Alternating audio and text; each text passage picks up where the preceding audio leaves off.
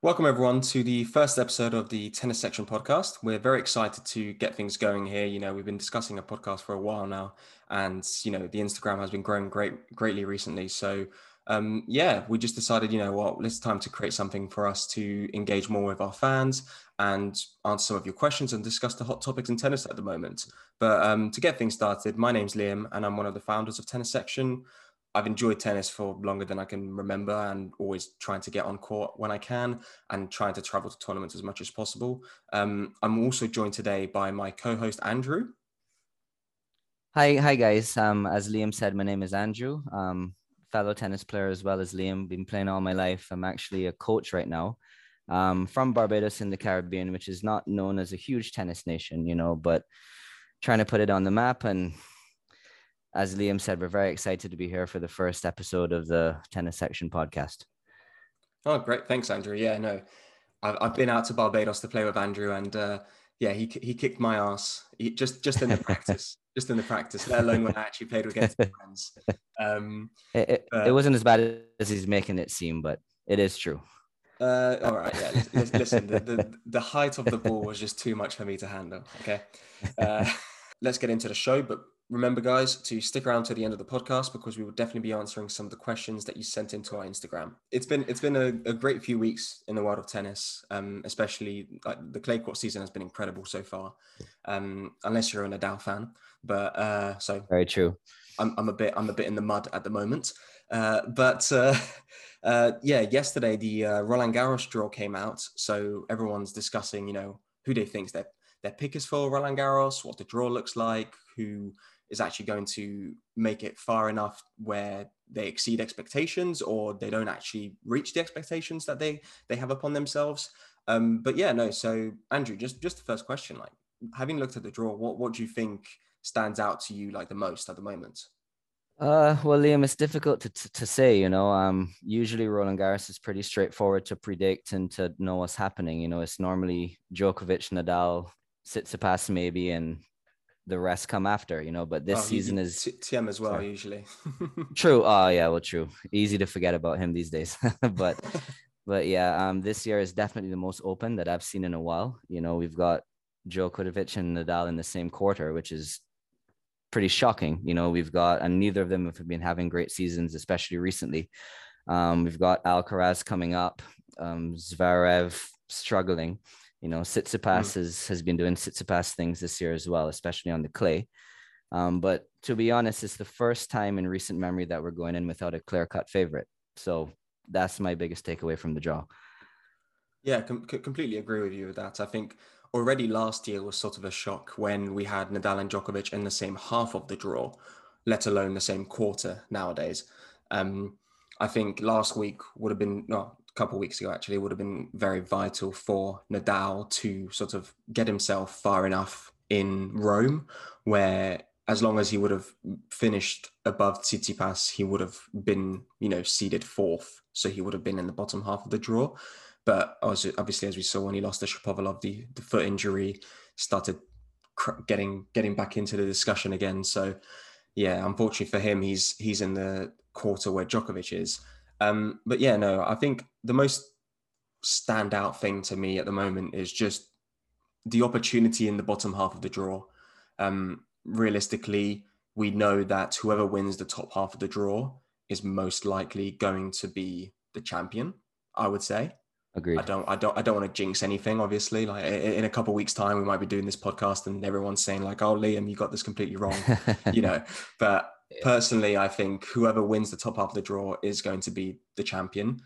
But it doesn't stop the bottom half of the draw from having a great opportunity to, gain some points, raise their rankings, and even get a shot at the title if they wanted to. Agreed. And while I agree with you, it's perfect opportunity for someone like Tsitsipas. If everything goes to plan and his preparation has been pretty good, if everything goes to plan, he should have a pretty smooth passage to the final down in the bottom half. So we do run the risk of Nadal and Djokovic wearing each other out in the quarters. Potentially meeting Alcaraz, who's the hottest guy in world tennis right now, in the semis for another marathon match. So will those guys have anything left in a final against Tsitsipas, who's pushed them pretty closely, not necessarily in a slam, But if Tsitsipas is twice as fresh as them, I still agree with you that top half winner is likely to be the champion, but it may not be as clear cut as we think or as we're used to. Yeah, no, definitely. I think it's obviously not as straightforward as perhaps you would say 3 years ago or so. Agreed. When you looked at the draw, you were like, okay, it's either going to be Nadal, Djokovic, or Team. Definitely. This year you have Nadal, Djokovic, Alcaraz, Tsitsipas, and there could be a dark horse in there somehow.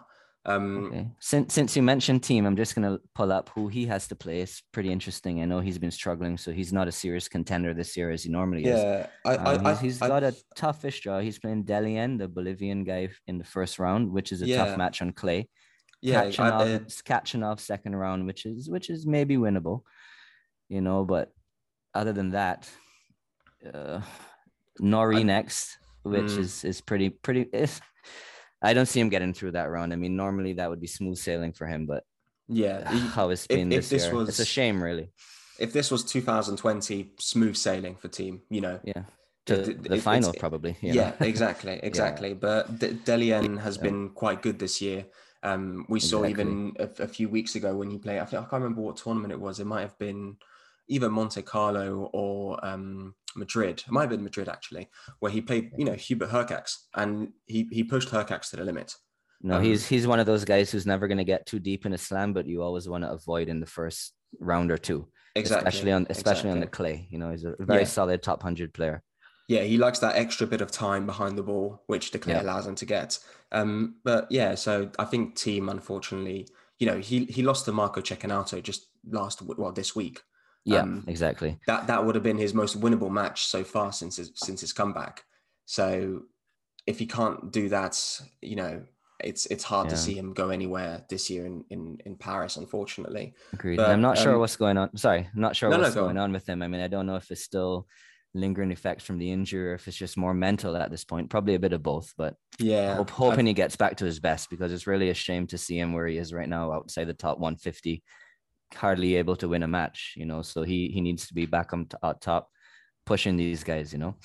Yeah, I think a wrist injury is always a weird one because it is healed, but you never you know how easy it is to have it again.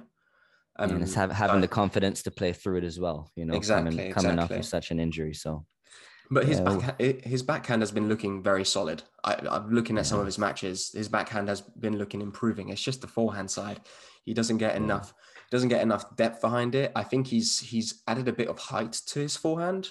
It looks like he's adding more spin to it rather than, it used to have some spin, but also used to be a bit flat at times. Agreed. But now he's adding more spin. So I think that might be an aspect where he's trying to just change his game a bit. Maybe mentally he doesn't want to try and hurt his wrist again. And it can't be easy for him struggling like this, after being one of the top 2-3 players in the world for so long. And, now you can hardly win a match at the challenger level. Yeah. So exactly. I think hopefully he gets over the mental hump soon and is able to push these guys again. Yeah, well, I'll be going to the US Open this year, the first week. And I believe I read somewhere that Team's hoping to be at his best by the US Open. So it'll be interesting to see if that's actually true. And if it is true, I'd be interested to see like firsthand how it looks, and how he looks on court, because absolutely, we always say he's a clay courter, and Team, the best chances for him to win a Grand Slam have always come at Roland Garros. But when you actually look at the chances, the closest he's ever been to winning a slam have been at the Australian Open, when he was 2-1 up against Djokovic and had a break point in the fourth set, and when he won the US Open, beating Zverev in 5 sets. And he's never really had a chance to defend that title. So I mean, if he's back to his best, we can look at it as that's a potential storyline. Back for the first time at full strength to the US Open, again with Djokovic struggling and Nadal and those guys. No clear favorite even for the US Open. So don't think he'll be ready to win it yet, but I mean, hopefully that's a tournament where he breaks back into the upper echelons of tennis. Yeah, definitely. So Andrew, like, one other thing I noticed when looking at the draw was obviously Alcaraz. He's got a great path to get to the quarterfinals, minimum semifinals, most likely. And when looking at last year's draw, I noticed Alcaraz only reached like the third round where he lost to Jan-Lennard Struff. So he's got huge potential to gain even more points this year.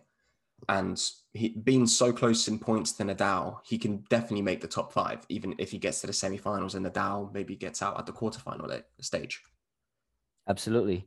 I mean, it's hard to know what to expect of him in this tournament. You know, he comes in as a red hot favorite. I've seen him as the betting favorite in a lot of places. Hmm. You know, but you have to wonder if it's going to be too much pressure for him. You know, he's always been touted as the next big thing over the past 2 years and so on. And he's delivered this year, obviously. You know, with the two Masters titles in Miami and Madrid.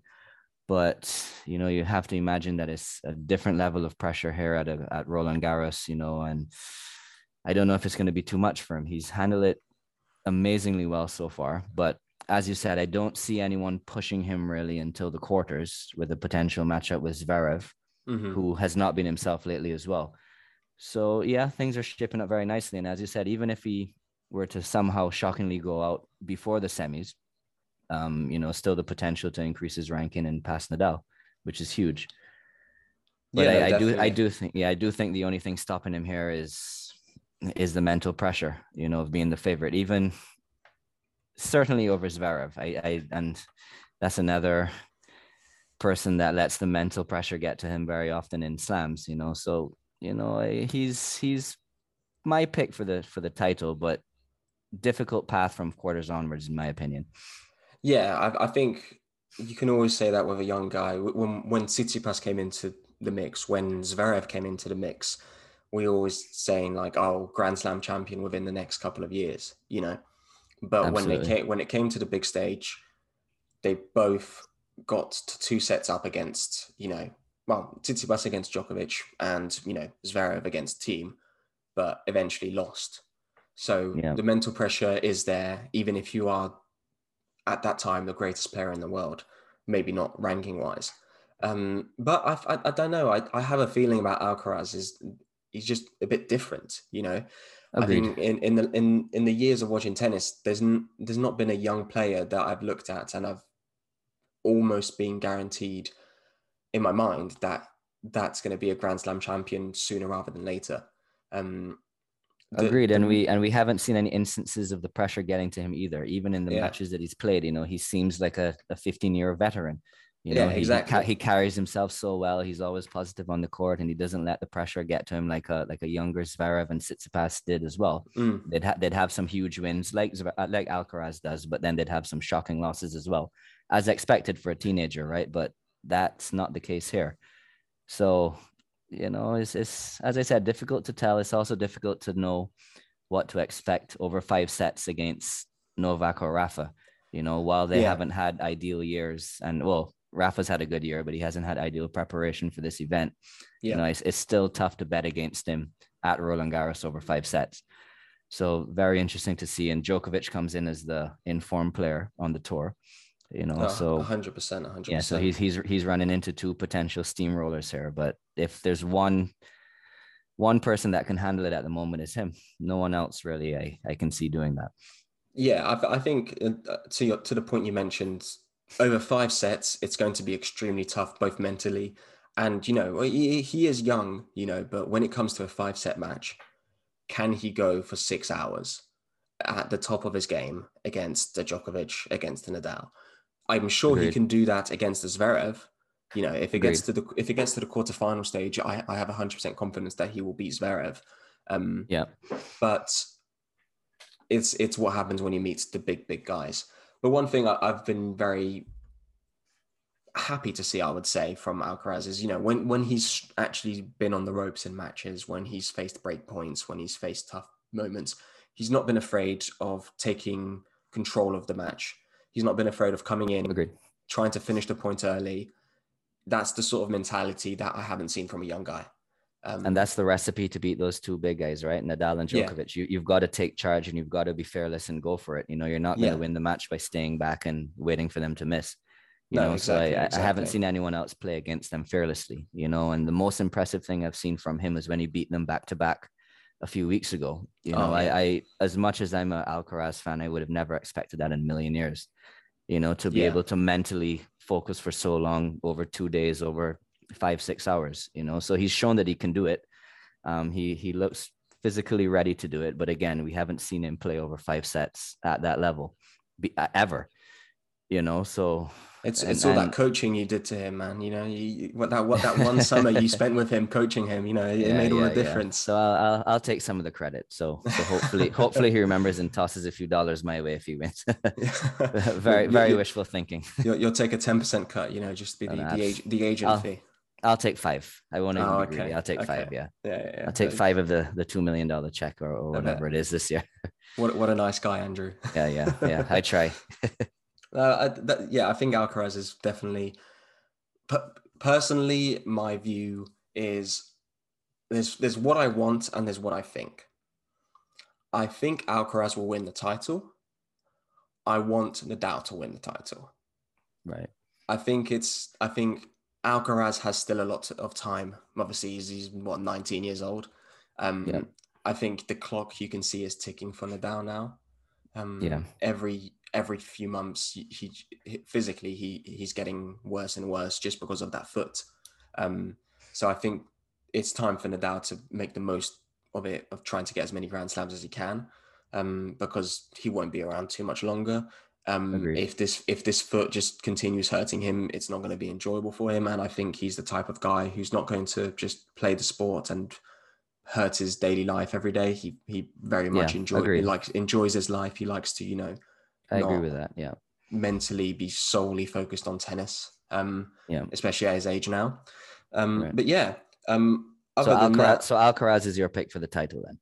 yeah, I'd say Okay, so. and quick question for you. Who do you see coming through that quarterfinal? The quarterfinal we all want to see with Djokovic and Nadal. Who do you think getting the Okay, upper hand there and why? okay. So if in the matches beforehand, I don't see anything to do with And Nadal's and foot. this is my question is looking for an answer, thinking with your brain, not your heart, because your heart is going to Yeah, tell you yeah, Rafa and going all the way, and yeah. mine too. Exactly. Yeah. I think I was the turnaround in the Australian Open final. The first two sets, I wasn't wearing my Nadal shirts. I put it on in the third set, and then he started winning.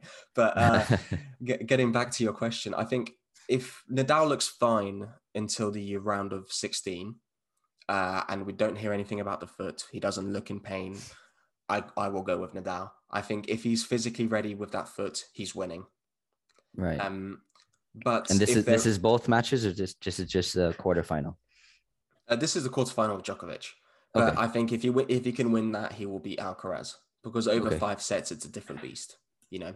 Right. Okay. Um, but I think if we do see some issues with the foot, then Djokovic will take that match just as he did last year against Nadal Yeah. and the foot injury.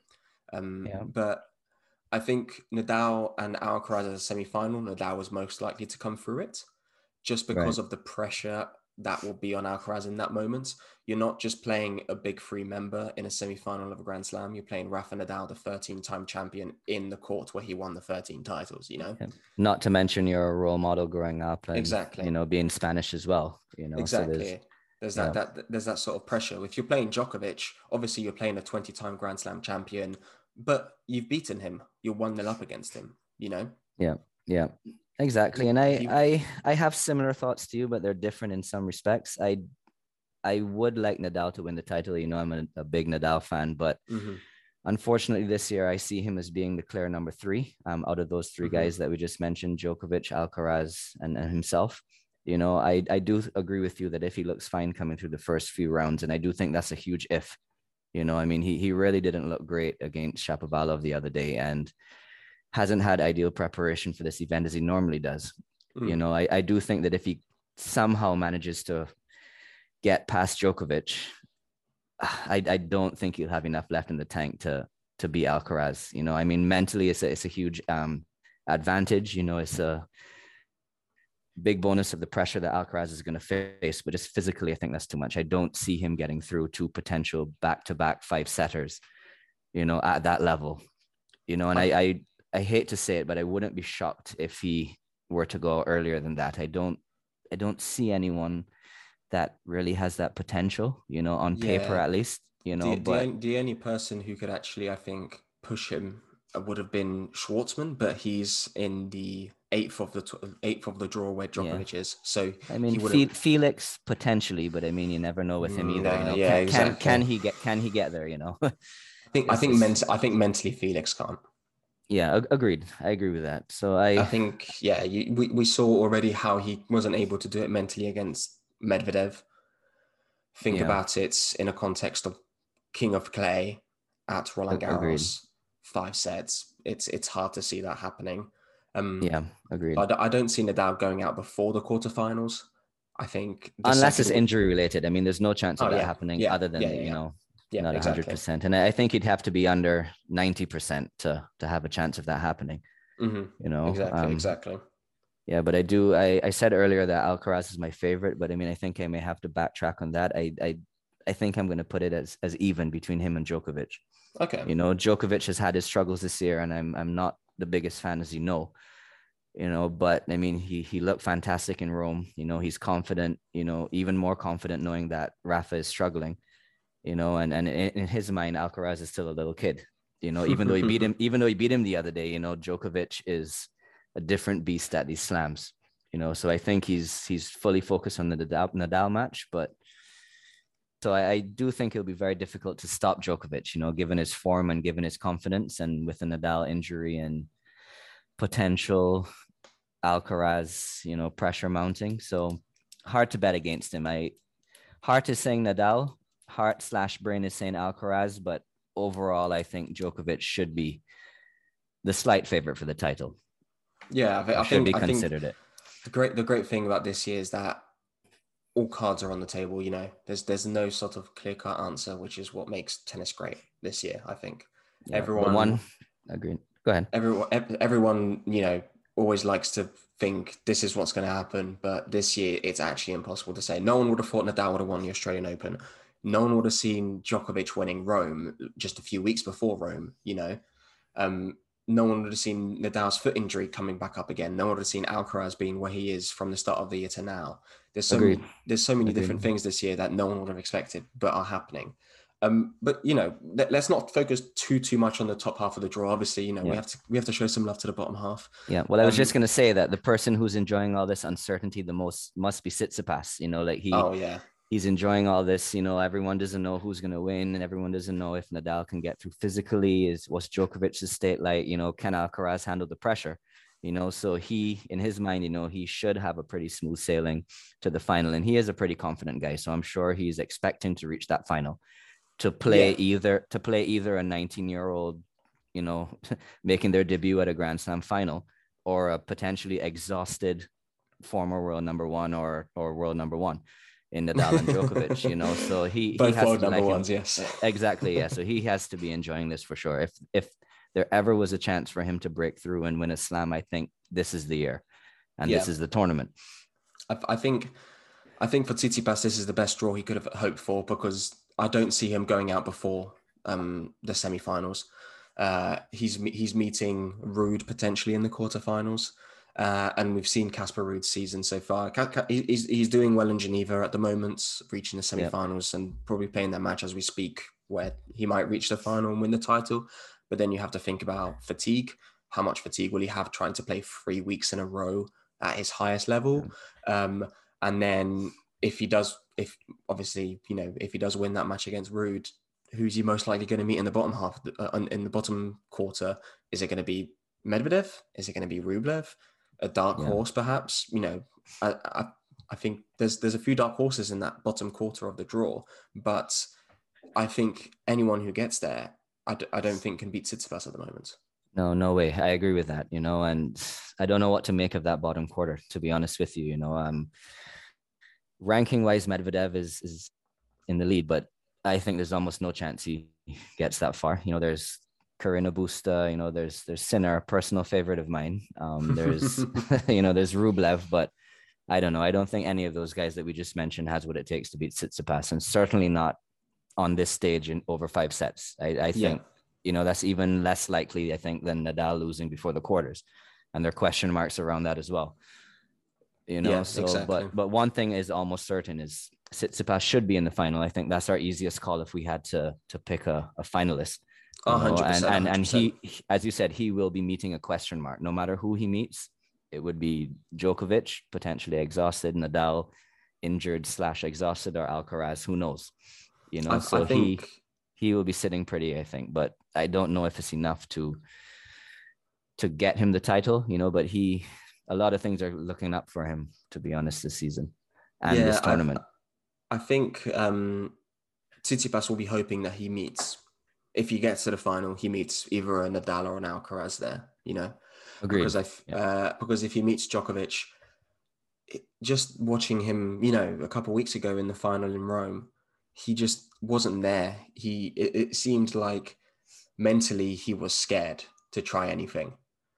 And I think Agreed. that's sort of a result of last year's final here in Paris, where he had the match in his hands, basically, and he Yeah. fumbled. He lost it. And I think that was the first meeting he had with Djokovic since that match. And you could tell the mental scars were still there. So, Right. And one other thing to consider too is that he's never beaten Djokovic on clay. So Djokovic is 5 and mm, 0 against him. He's got 2 wins over Djokovic, but none over the last 2 years. And both of mm, those wins are on hard court, you know. So I think there's a serious mental block against Djokovic for sure. yeah, And especially after that final last time, you know. So I don't see him beating Djokovic. If this is the year for him, it would have to be against, sad to say, Rafa.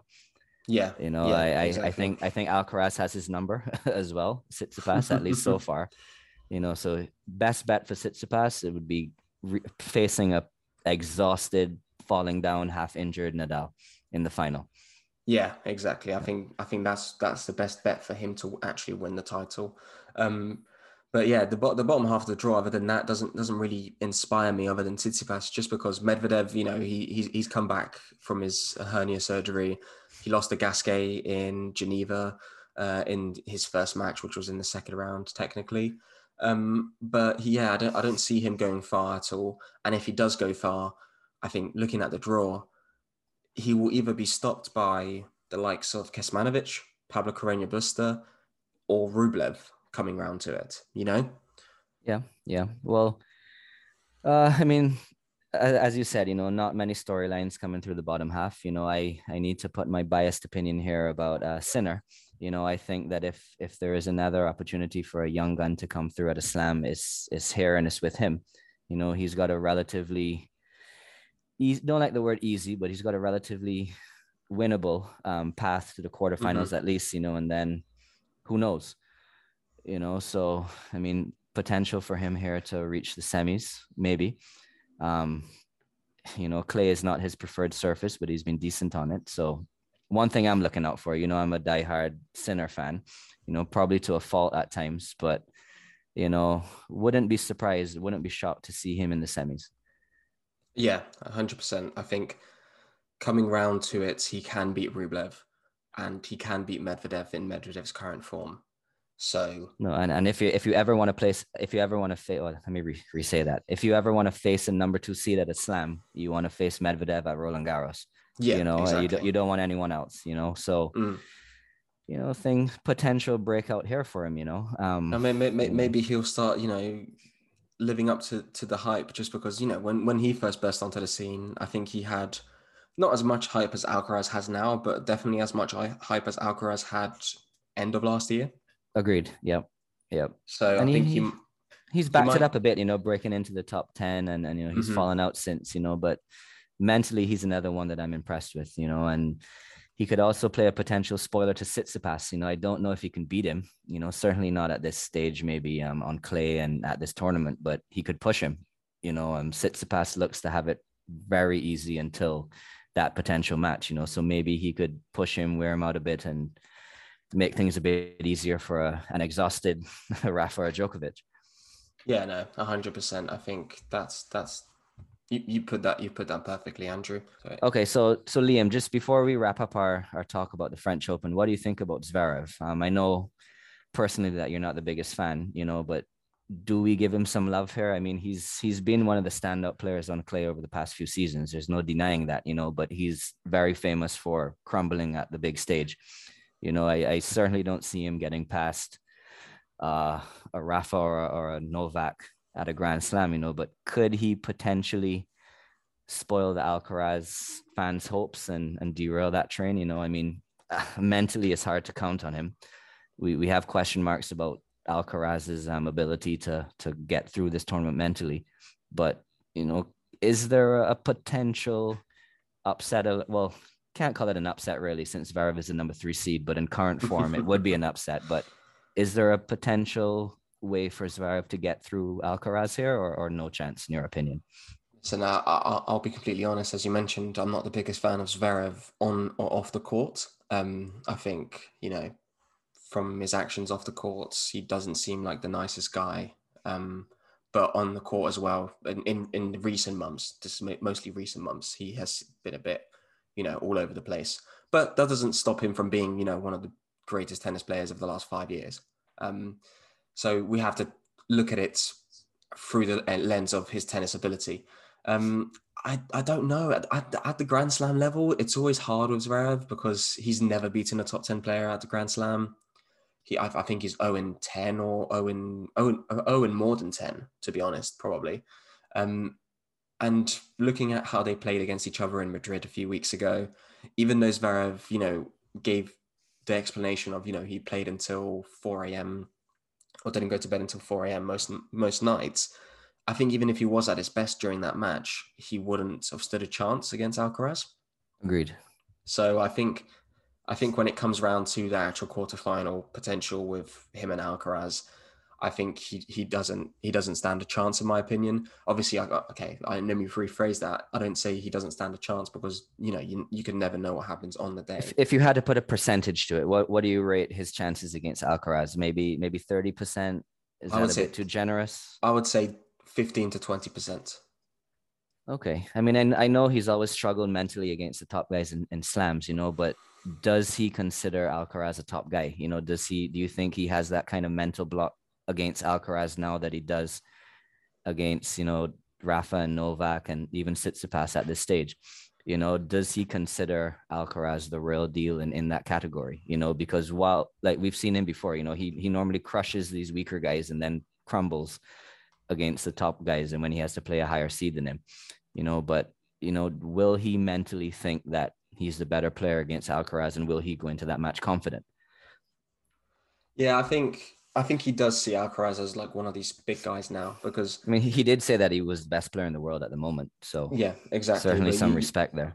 you have to go back to the Acapulco meeting, a year ago. He said that guy's going to be top 10 by end of 2023.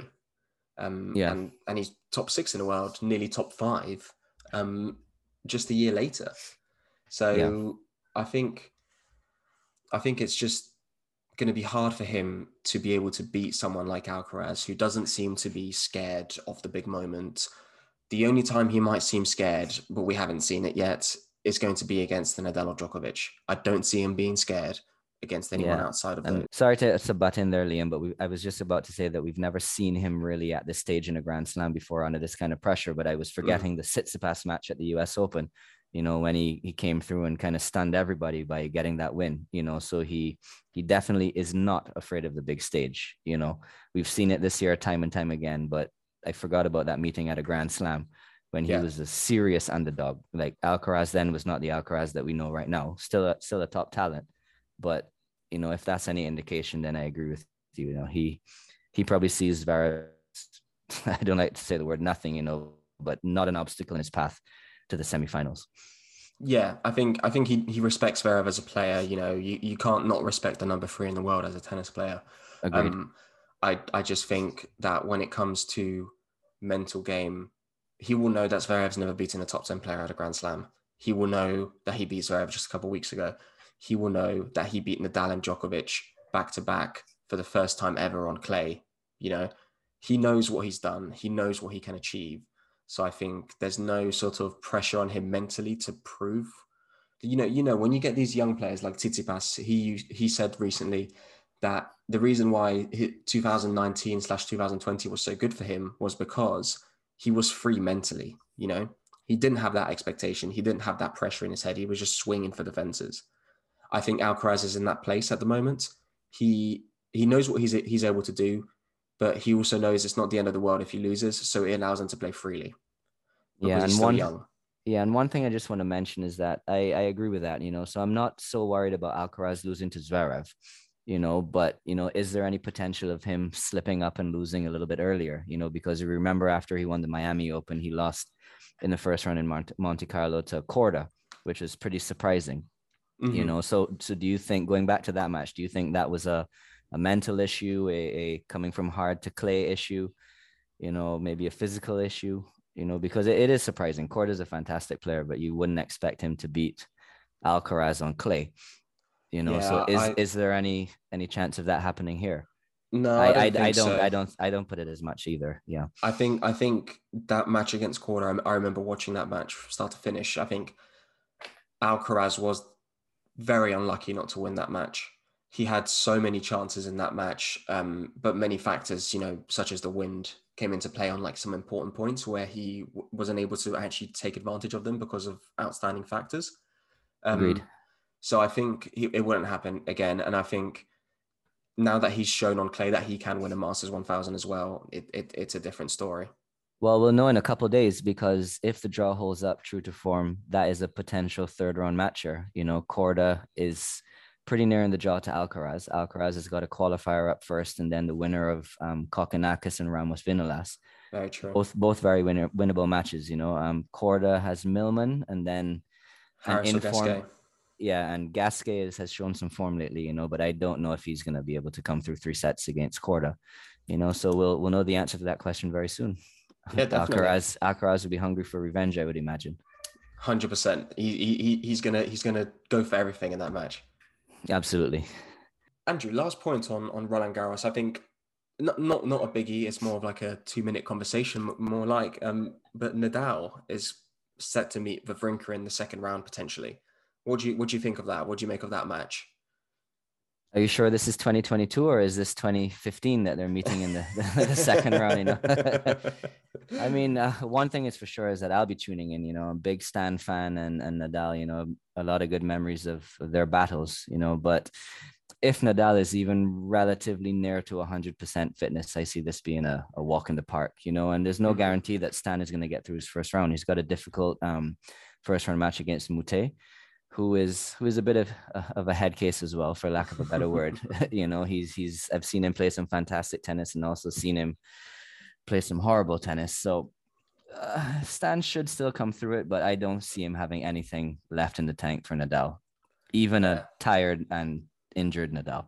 Yeah, I We think it's haven't. it's it's more of a nostalgic match rather than an actual sort of competitive match. Yeah, but I'll be there just to see that backhand one more time. maybe for the last time at Roland Garros. You never know. So soaking it in while we still can, for sure. Very true, very true. But yeah, guys, so that's basically the end of our discussion about Roland Garros. But we got some questions in on the Instagram. Thank you to everyone who sent in the questions. It was greatly appreciated. So me and Andrew decided to, let's go through them. Let's answer some of your questions. Let's see what you guys are actually interested in. So first question is, when is Alcaraz set to be the world number one? I can take this one. The answer obviously is who knows. If you asked me that last year, I would have said maybe 5 years from now, 4 or 5 years, when Nadal and Djokovic are almost fully out of the picture and he can really step up. I think he's separated himself, at least trajectory wise, from Zverev and Tsitsipas. I think I'd put it on 2 years from now. Even though he's red hot at the moment and seems unstoppable. It's no easy feat to continue this for 6 months or a year or even 2 years, as the big three or big two now have shown us. So Mm. while he's fantastic, and I do think he's the best player in the world at the moment, he has potential to play the best tennis that anyone else is capable of at the moment. It's not as easy as it sounds to do that. And don't forget, we've only seen it for a couple of months, right? 4, 5, 6 months ago, he was just another huge promising talent, but fast forward 2 months later, he's got 2 Masters titles and seems unstoppable. So I think I'd put it at about 2 years. Yeah, I would say I agree with you just because it's so hard to be world number one. You have to not only perform week in, week out at, 500s or 1,000 tournaments, but you really need the Grand Slams. And we don't know yet where he is at the Grand Slam level. And you need to stay healthy as well. Exactly, Yeah. exactly. But yeah, I would say by by Wimbledon 2024, he should be world number one. Yeah. And I mean, another plug again. I mean, don't forget Sinner might have something to say about that. He's clear.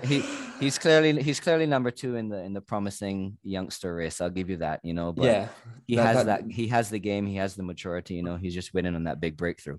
yeah So I that's really a pipe dream at the moment. But he's the only one that I think is capable or shown he's capable of stopping him. And these next gen guys, while I love them, I love to see them play and I have a lot of respect for them. None of them have really stepped up to the plate and truly announced that they're here to win big titles, like Alcaraz has. yeah He that seems that dominant.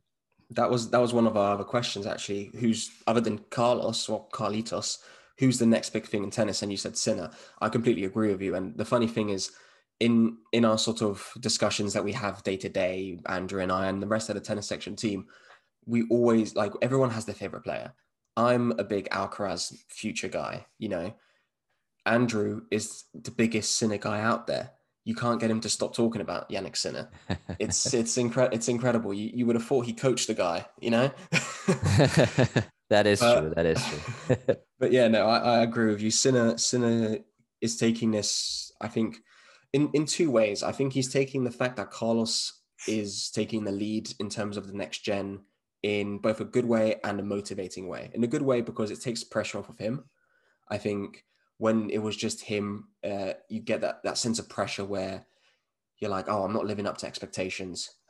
Even though he did make it to the top 10, and he's never really had the same success as Alcaraz has outside of the two masters that Alcaraz had, Yeah. at the slams and stuff like that. But he's also taken it in a way of like, you know what, I'm seeing what Alcaraz is doing, but I can do that as well. He's Yeah. been close. He reached the final of Miami last year. He could have beaten Hercax if it was a better day for him playing wise. So we could have been talking about him as a Masters 1000 champion going into a Grand Slam. So I'm pretty sure give it a year and there'll be a totally different discussion around Sinner as well. Agreed. And I mean, you still have to give some love to Tsitsipas and those guys, but you have to wonder, like, is their time ever going to come? Like, I'm sure they're going to win a couple of slams eventually, when Djokovic is slowing down and so on. But I mean, they've been knocking on the door, the same door that Alcaraz is currently about to step through. They've been knocking on that door for years and years and years, and they've never once Yeah, won a slam. So yeah, it's sort of the is lost it generation. exactly? And one thing, I mean, not to go back to Alcaraz again, but you can just see it. He has that kind of killer instinct, and not. I mean, he respects those guys a lot, like the Nadals and the Djokovic and those guys, But I think he just sees them as his equals. Like when Tsitsipas and Zverev and those guys speak about them, they seem kind of in awe of them and like wide eyed and they were my hero and but Alcaraz just seems to be being polite to me. Like I think he truly believes that he is that level and more, and he's not cocky whatsoever. Yeah, But and obviously, what do I know, right? I just watch on TV like you guys, but he has that killer instinct in the few months that we've seen him at the top that Zverev and Tsitsipas have never shown at this stage. They've won all sorts of Masters titles, but never once have we seen those guys even remotely close to beating one of the big guys at a major, and fully breaking out. yeah, completely agree with you, Andrew. I think it's sort of the lost generation of tennis if they let it go on too long. Sort of as we saw with Dimitrov, as we saw, even though Del Potro was similar age to the big three, he was in a tough spot because he was great, and if they weren't around, he would have won so many Grand Slams, but he just couldn't because of them. And I think the longer you wait, the longer it takes you to get there, the harder it gets. Yeah. And With one guy before we move on, sorry, Liam. Mhm. One guy I also want to mention is Felix Auger-Aliassime. I mean, he's known as this big choker, and so many question marks around him, and rightfully so. But easy to forget that he's only 21 years old, and he's displayed the game time and time again. He's got a huge game, huge weapons, and again, mentally falls short sometimes, but if he ever gets it together, he's a potential guy in the next couple of years to be knocking on that Grand Slam door. Yeah. I'd actually put his chances higher than maybe a Zverev. you know, I'm not too. tough to say, but I mean, he's got another 10 years in his prime, or Yeah, approaching his prime. He's been around for so long, you'd think he's 30, but he burst onto the scene at 14, 15 and yeah. is a veteran at 21. Yeah, I think yeah, it's sort of the mental. He needs to get over that mental block, and once he does, I think And he'll and be who good to knows, go. Alcaraz may be inspiring him too, you Yeah, know. exactly. Alcaraz is inspiring everyone at the moment, I think. Yeah. Um, but moving on, I think we we have like three more questions, I'd say. But one of the most interesting ones is why do like the same countries such as Spain continuously have the best players out there? You know, why do we always see the best players coming out of the same countries? You know, we have Spain, you have the United Kingdom, you know, France has a great tennis sort of history. Why do you think, Andrew? The history is important, you know. Obviously, you have to look at things like the coaching and the level of coaching and coaches in those countries, you know. And typically, the bigger nations like Spain, USA, you know, Russia, those are the countries that you see dominating Australia. You know, they've got more funding to put into it than anything else. And I mean, I think money is a primary factor, to be honest. A lot of these smaller Hmm. countries don't have the finances and the resources to kind of pump those millions of dollars into sports in general and tennis. You know, so I don't think it's any coincidence why those countries continue to produce champions. You know, like when have we ever seen a Grand Slam champion or potential Grand Slam champion from one of the quote unquote third world countries or you know, smaller countries? You know, so funding, history, you know, they've got the support from the government, not only financially, but you know, they back them. They have all these tournaments available for them. You know, Yeah. I can give reference to our so I'm from Barbados, which is a very small nation, and we've had one player in and around the top 100, close to the top 100 actually. His highest ranking was 104, and he has to fly constantly year round, spending thousands and thousands of dollars to be able to compete. You know, whereas a guy from Spain or a guy from USA can step out his backyard almost and have 4 or 5 tournaments back to back.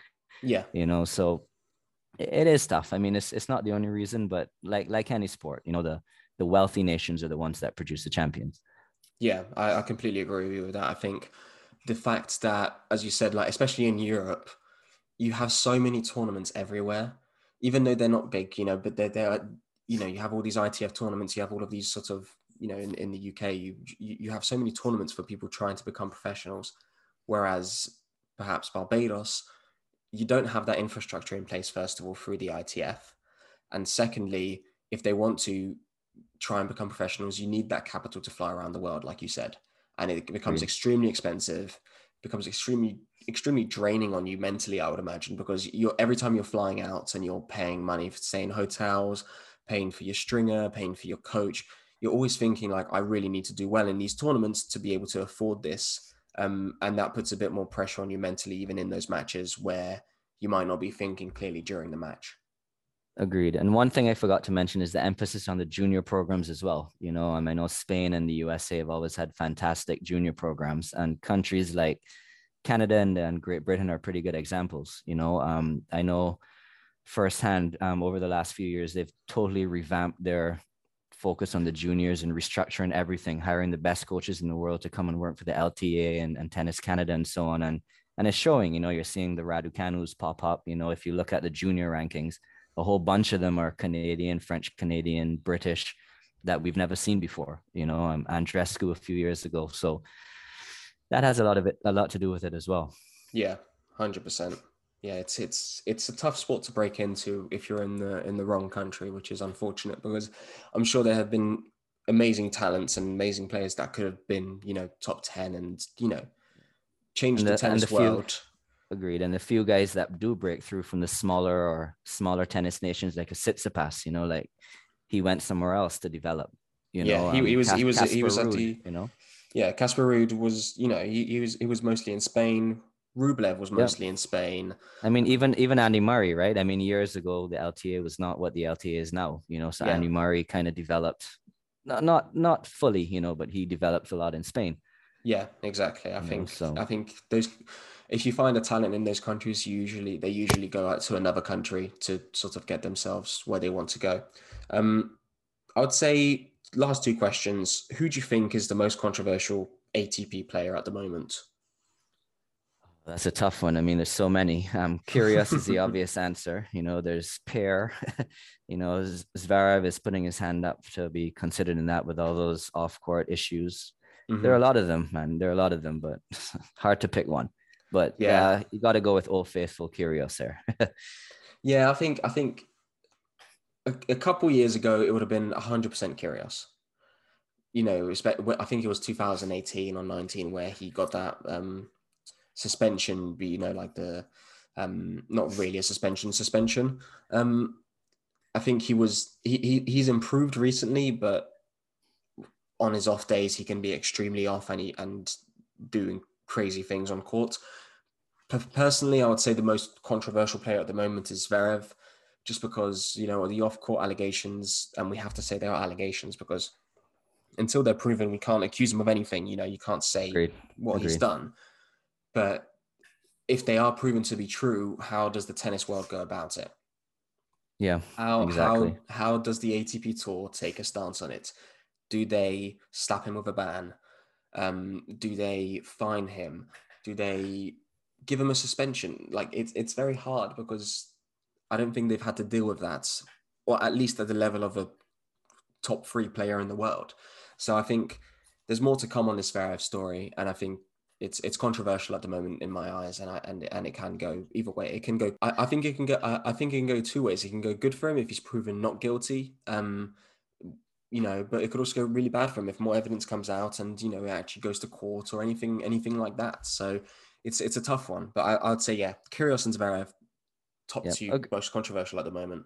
Agreed. And one thing we're also forgetting is I mean, we don't have enough time to speak about this today. That's probably a whole different episode.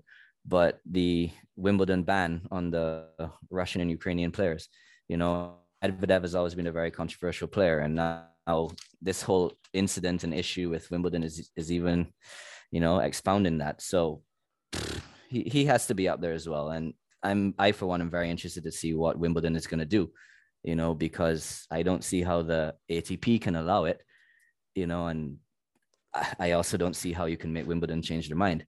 Yeah. So it's very difficult, you know, and it's unfair, difficult. I mean, I'm not going to give my position on the war or anything, but you know, I don't see how you could ban players from playing. You're entitled to, but how then do you allow that tournament to carry points? Yeah, That's exactly. what I think is the most unfair thing, you know, Yeah. because especially for a guy like Medvedev, right? I mean, not that Mm, he was a major favorite for Wimbledon, but you know, he's number 2 in the world. You know, he'd want to maintain that, you know, so getting 0 points in a Grand Slam effectively kills all hopes of that happening end of year, you know, so maybe not, but I don't know, but something needs to be done, I think. yeah, I completely agree. I think in an ideal world, none of this stuff outside of the court, you know, the war or anything like that would be happening. But I think one thing that can't happen, you can't ban individual players just based on their nationality. Um, Agreed. they especially when we've seen, you know, the likes of Rublev, the likes of Medvedev saying they are against what's going on. Yeah. They're not for it. They're not state propaganda individuals. But that's a whole other episode, and I'm sure we'll discuss that further when it comes time to Wimbledon. But I think a good way would be removing the point system for Wimbledon this year. Yeah. Has been in discussion. Yeah, or likewise doing what the Olympics did, you know, like the Russians have had some issues with doping and so on over the past few years. So they are not allowed to compete under their flag, you Yeah, know, but they can which is compete as what is happening on the individuals. ATP tour at the Yeah, moment. You know. exactly. So why is that different? You know, I won't pretend to be an expert on what's going on in the ATP or with the war or anything, you know, but why is Wimbledon taking a different stance? Yeah, You exactly. I know, think it's hard to see the justification for banning them, but agreed. I'm sure we'll get to that in the next month or so when we get closer and closer to Wimbledon. Um, Yep. last question, I'd say, Andrew. What is going to be the top 10 in 5 years in your mind? Top 10, I don't know. Try and No, give us a few names maybe that you think will be in that top 10. all right, I'll give you my top five. Okay.